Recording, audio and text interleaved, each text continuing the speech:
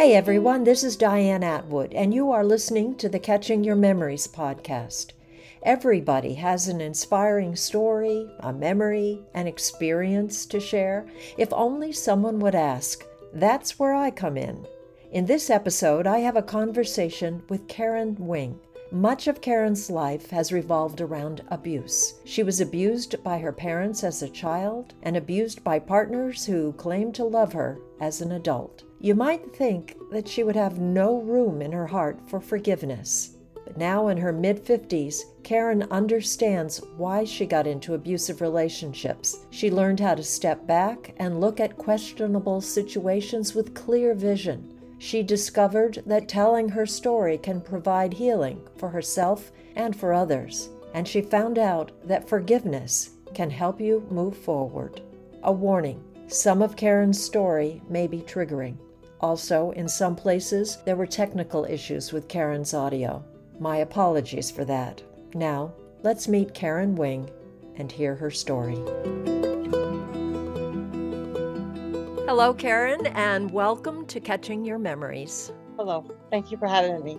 Well, a big thank you to you for being here to share your story. This is a podcast about people's memories, and many of your memories are not happy ones. No, they're not. And I'm sure that some of those memories are going to make people feel really sad. They're going to make people feel angry, but they should. They should. Before we get into your story and what transpired and how you have spent decades healing, how about you introduce us to who you are today? I am a strong advocate for the rights of people with mental illness. I am part of NAMI's Connections Recovery. I'm a facilitator, co-facilitator for 2 meetings every week. I was part of the team that wrote the RFP and founded the Waterville Peer Recovery Center. And I was its first advisory council president. That place was my baby, and I miss it so much that it's not there. That saddens me. It's not operating right now? No, we're hoping that the state reopens the RFP process so that motivational services can bring that back. Okay. Well, a little later in our conversation, I'd like to talk more about some of those specific programs and agencies that helped you in your path to recovery. How old are you now? 55. 55, and you are still on that path to recovery. Is that right? That journey's not going to end. Mental illness as a whole is a lifelong journey. You can overcome the behaviors. You can change how you feel. You can do things to relax yourself. You can change the way you look at a situation as it's happening, but it doesn't change the fact that you still have mental illness. I'm also a teacher of the NAMI family to family class because I have a son who has mental illness. So I'm also part of that as part of NAMI. I learned when I took that class that it's considered a first hit. What happened in childhood is considered a first hit. But what happened to me as a child was like hits over and over and over and over again. But then the second hit, which is considered what triggers mental illness, happens as an adult or later childhood, 17, 18, 19, into there. That's when what triggers mental illness. For most people that they've found, that's when mental illness symptoms begin. You can show signs of it before then, but it's so hard to diagnose for a child. And even as an adult, it can be 7+ years before you get a diagnosis. Well, let's talk about your story. Why is it that you are sharing your story? And you only started sharing it publicly about 2 years ago. Is that right? Yes, because it was time. It was time for me to share what happened to me so that others could recognize how important forgiveness is, how important moving on from trauma is, that it is possible, that it can be possible for them, that no matter what happened to you as a child, that is possible to move on from there. You can reach out for support, that you can heal from trauma. Have you found that sharing your story has also contributed to your healing? Oh, very much so. There's so many still unanswered questions surrounding whether my mother knew what was happening to me as a child. But I've learned that I can accept my mother as she is, that she will never be, can never be the parent I needed or wanted her to be but I can accept her as she is and accept the relationship as is with her. Let's talk about your childhood. Okay. You grew up in an abusive home. Can you describe the abuse for us? My mother and father were physically abusive to me. My father was sexually abusive to me from ages either 3 to 5 till I was 10. I Did, pinpointed that age. did, I've blocked out so much of my history. What memories I do have, or I know it stopped about 10 because that's when he started with my baby sister, my little sister. my goodness. You had tried to tell your mother? In one of the memories, my mother was there at supper time. She got mad at me because I didn't eat whatever vegetable it was. And she put me to bed without any more supper. And it was later that night that my dad first penetrated me. I don't know where my mother was. When I talked to my aunt years later, my aunt said my mother had a really weird work schedule. So it's possible she was at work. It may be possible she was home. I don't know. That is unclear. And you were so young. Right. You just told us now that at some point when you were 10, he started abusing your sister instead of you. Yes. You had a reaction that some people might not understand unless they've been in your situation. Your feelings toward your sister changed. It was the first time I remember hating her because I was no longer daddy's little girl. And as messed up as that seemed at the time, that's what I was feeling. Because to go back even further than that, the day my baby sister was born, or just before then, my mother told my babysitter that she wished I would die because she only wanted one daughter. And that's how she treated me from the moment Paula was born, from the moment she was born. Is that something you've been able to talk with her about as an adult? No. And so for me, I didn't have my mother's love. I didn't have her acceptance. I had dad for those few years, as messed up as that was, right up until he started with Paula. Was there anybody when you were a child who was a safe person for you? My grandparents on both sides, one who lived only a few minutes away, and one who lived way far away from us. But they didn't know about the abuse? None of them. I didn't tell anyone. And you also were abused outside the home. Yes. So, really, as a child, there was nobody that you could trust. No. And so, moving into teenage, even though your father wasn't sexually abusing you, I'm guessing that your parents still physically abused you and probably emotionally abused you. Oh, yes. So, as I recall, you told me that when you were 16, you got pregnant. Yes. It wasn't sexually abuse. I chose this.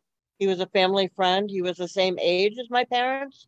Technically, I was 15 when it started, 16 when I got pregnant, because I was looking for that love. I was looking for love from anyone. And it probably felt like the love, I put that in quotes, that your father showed you. Yeah.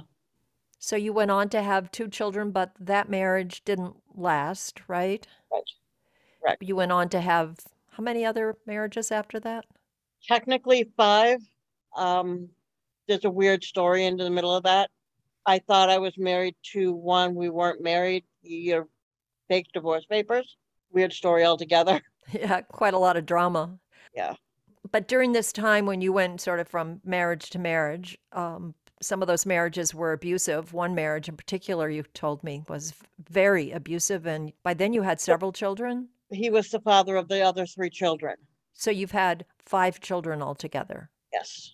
So this particular husband was extraordinarily abusive. You lost your children. In every respect. And I lost all my children. Because why? First of all, the state came in and took the oldest 3 because he had spanked my son's butt and left a bruise. When the state showed up at the door, Kevin said, either I take the blame or he would kill me. And I knew he meant it. And did you stay with him?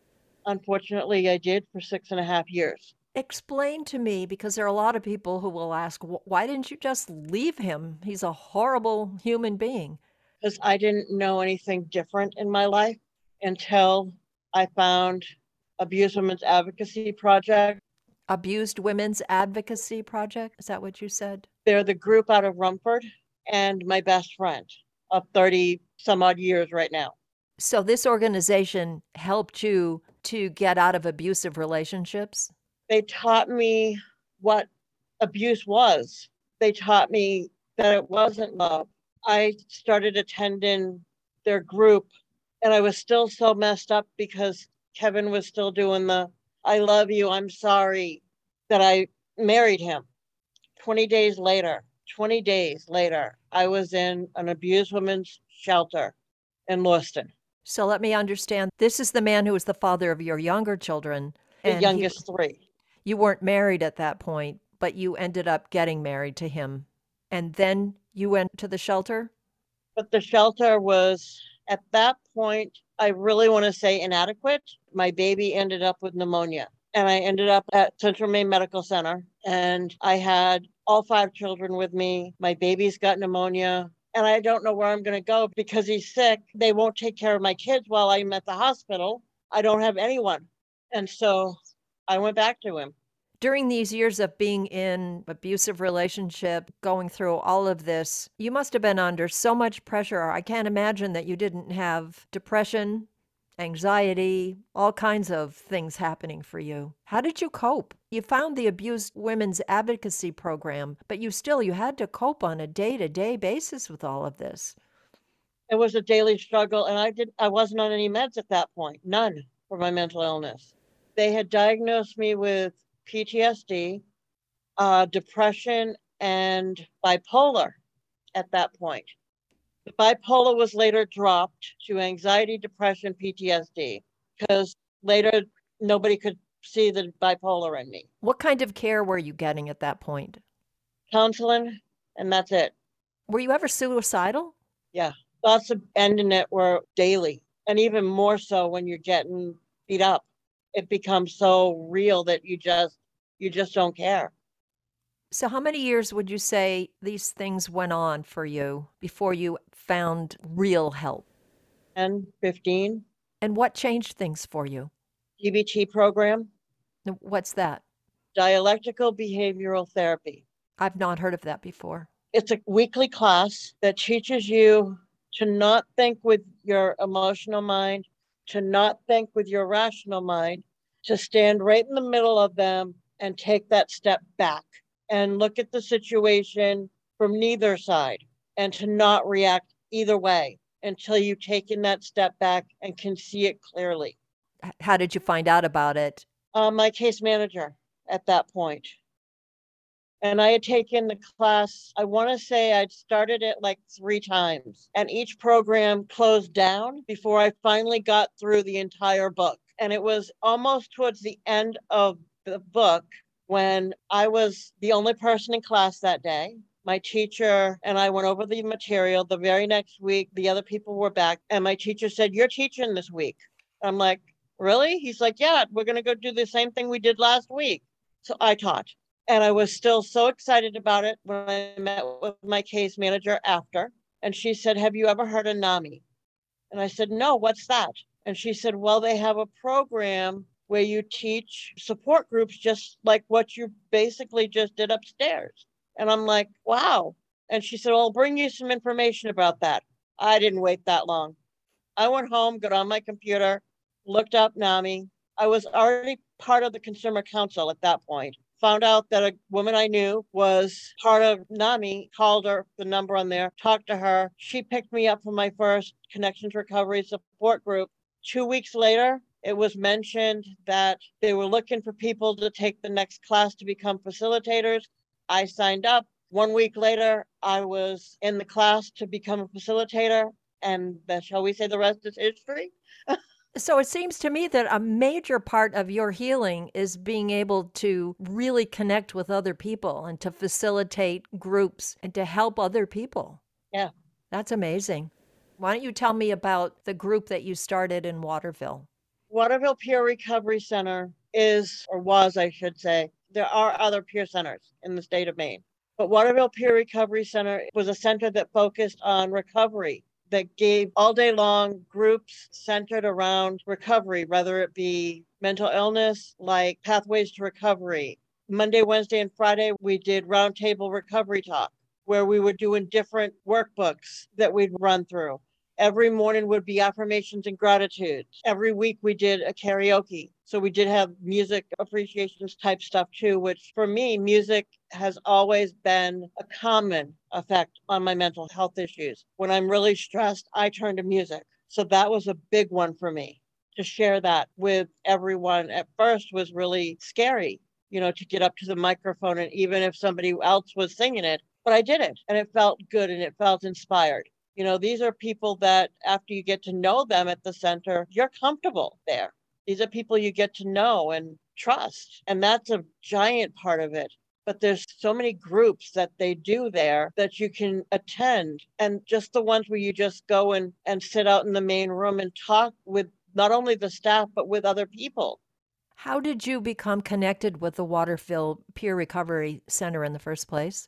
Elaine Eckert, she worked for NAMI, but she was also one of the co-facilitators for Connections Recovery. When the opportunity came for the RFP process, because the state didn't like how the social clubs were running. They weren't focused on recovery, and the state was moving towards the recovery movement. And so NAMI decided they were going to put in a bid for the Waterville Peer Recovery Center because, as it turned out, NAMI owned the building. So Elaine asked me, Donald Banton, and Murray Campbell, who is part of the Family to Family group, to be part of the team for the RFP process, as well as a couple of other wonderful ladies. And we wrote the RFP. When we first started, we were like, so what's different? What can we do different that they're not doing at the social club now? And none of us could really answer that because none of us had actually stepped into the social club. So I did. I went over. And the big one I could see was you walk through the door at the social club and nobody said hi. You didn't know who was staff. You didn't know who was there for anything. And nothing was happening there. There were no groups there. You ate, you did a chore, and that was about it. The rest of the time you were either playing cards or they were getting into fights. That's all I could see that was happening. So you came up with a plan. Yeah. And the focus was on recovery? That's what the state wanted us to focus on anyways. How long did it stay open? 7 years. And it's only recently that it has closed? Yeah. So it's pretty sad for you and the group that ran the place. But I think you probably all will continue to be advocates and find other avenues. We kept Waterville's Connections Recovery open. We're online doing that still every Wednesday. And that's a support group? It is. It was part of Waterville before the Peer Center, and it remained afterwards, even though we're online. Okay. So it seems to me then that becoming involved in the Peer Recovery Center, being part of NAMI, they play a huge role in your being much healthier than you used to be. So much so that 3.5 years ago now, I want to say, maybe closer to 4, I'm no longer taking meds for mental illness. Meds for depression and anxiety? Right. I'm on none of them. And you're feeling okay? Yeah. You must have learned coping mechanisms, though, because you must have up and downs. Yes. But on those bad days, I know what to do. Give me some examples. What do you know what to do? Art, for me, is giant. I'm an avid gamer. So you have coping mechanisms. You have things that you can turn to when you start to feel some of the feelings that you'd rather not be feeling, to put it bluntly. Was there a moment in your life that got you on this road to recovery? Did something change in your life that made you realize it was possible? When my dad, or just before my dad died, I was introduced to Tyler Perry and his movies.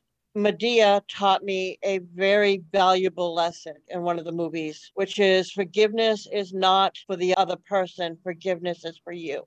And so when my dad got really sick and I knew that he was in ICU on a BiPAP machine, that it wasn't going to be forever. And I had 30 seconds, maybe less. I looked at him and I said, Dad, I love you and I forgive you for everything you ever did to me.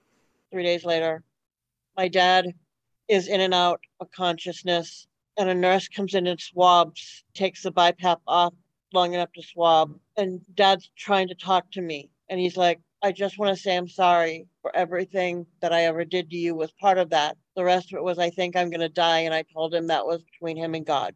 And then he went back off to sleep. Me and my sister and my mom were doing 15-minute increments in the room because they had it so cold because he was on morphine. And so the room was like 52 degrees. It was like really cold in there. So we were like bundled all up in jackets and blankets and whatnot, doing 15 minutes in the room at a time. And so I had just long enough to stop crying before my sister came in and said, Mom would like to go to lunch now.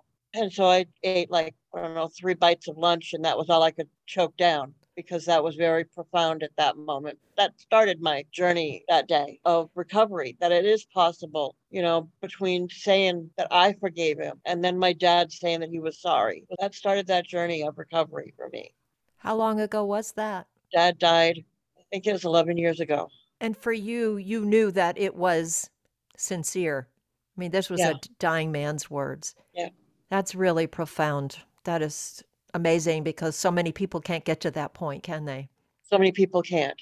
And it doesn't mean that you let go of some of those memories or you're not triggered by certain things, but it just opens the door for you to be able to recover. Right. So let's fast forward to right this moment. You're in a good spot. You know how to take care of yourself. After years of not loving yourself, I'll bet you love yourself. Most days. That's normal. What do you hope that people will take away from hearing your story?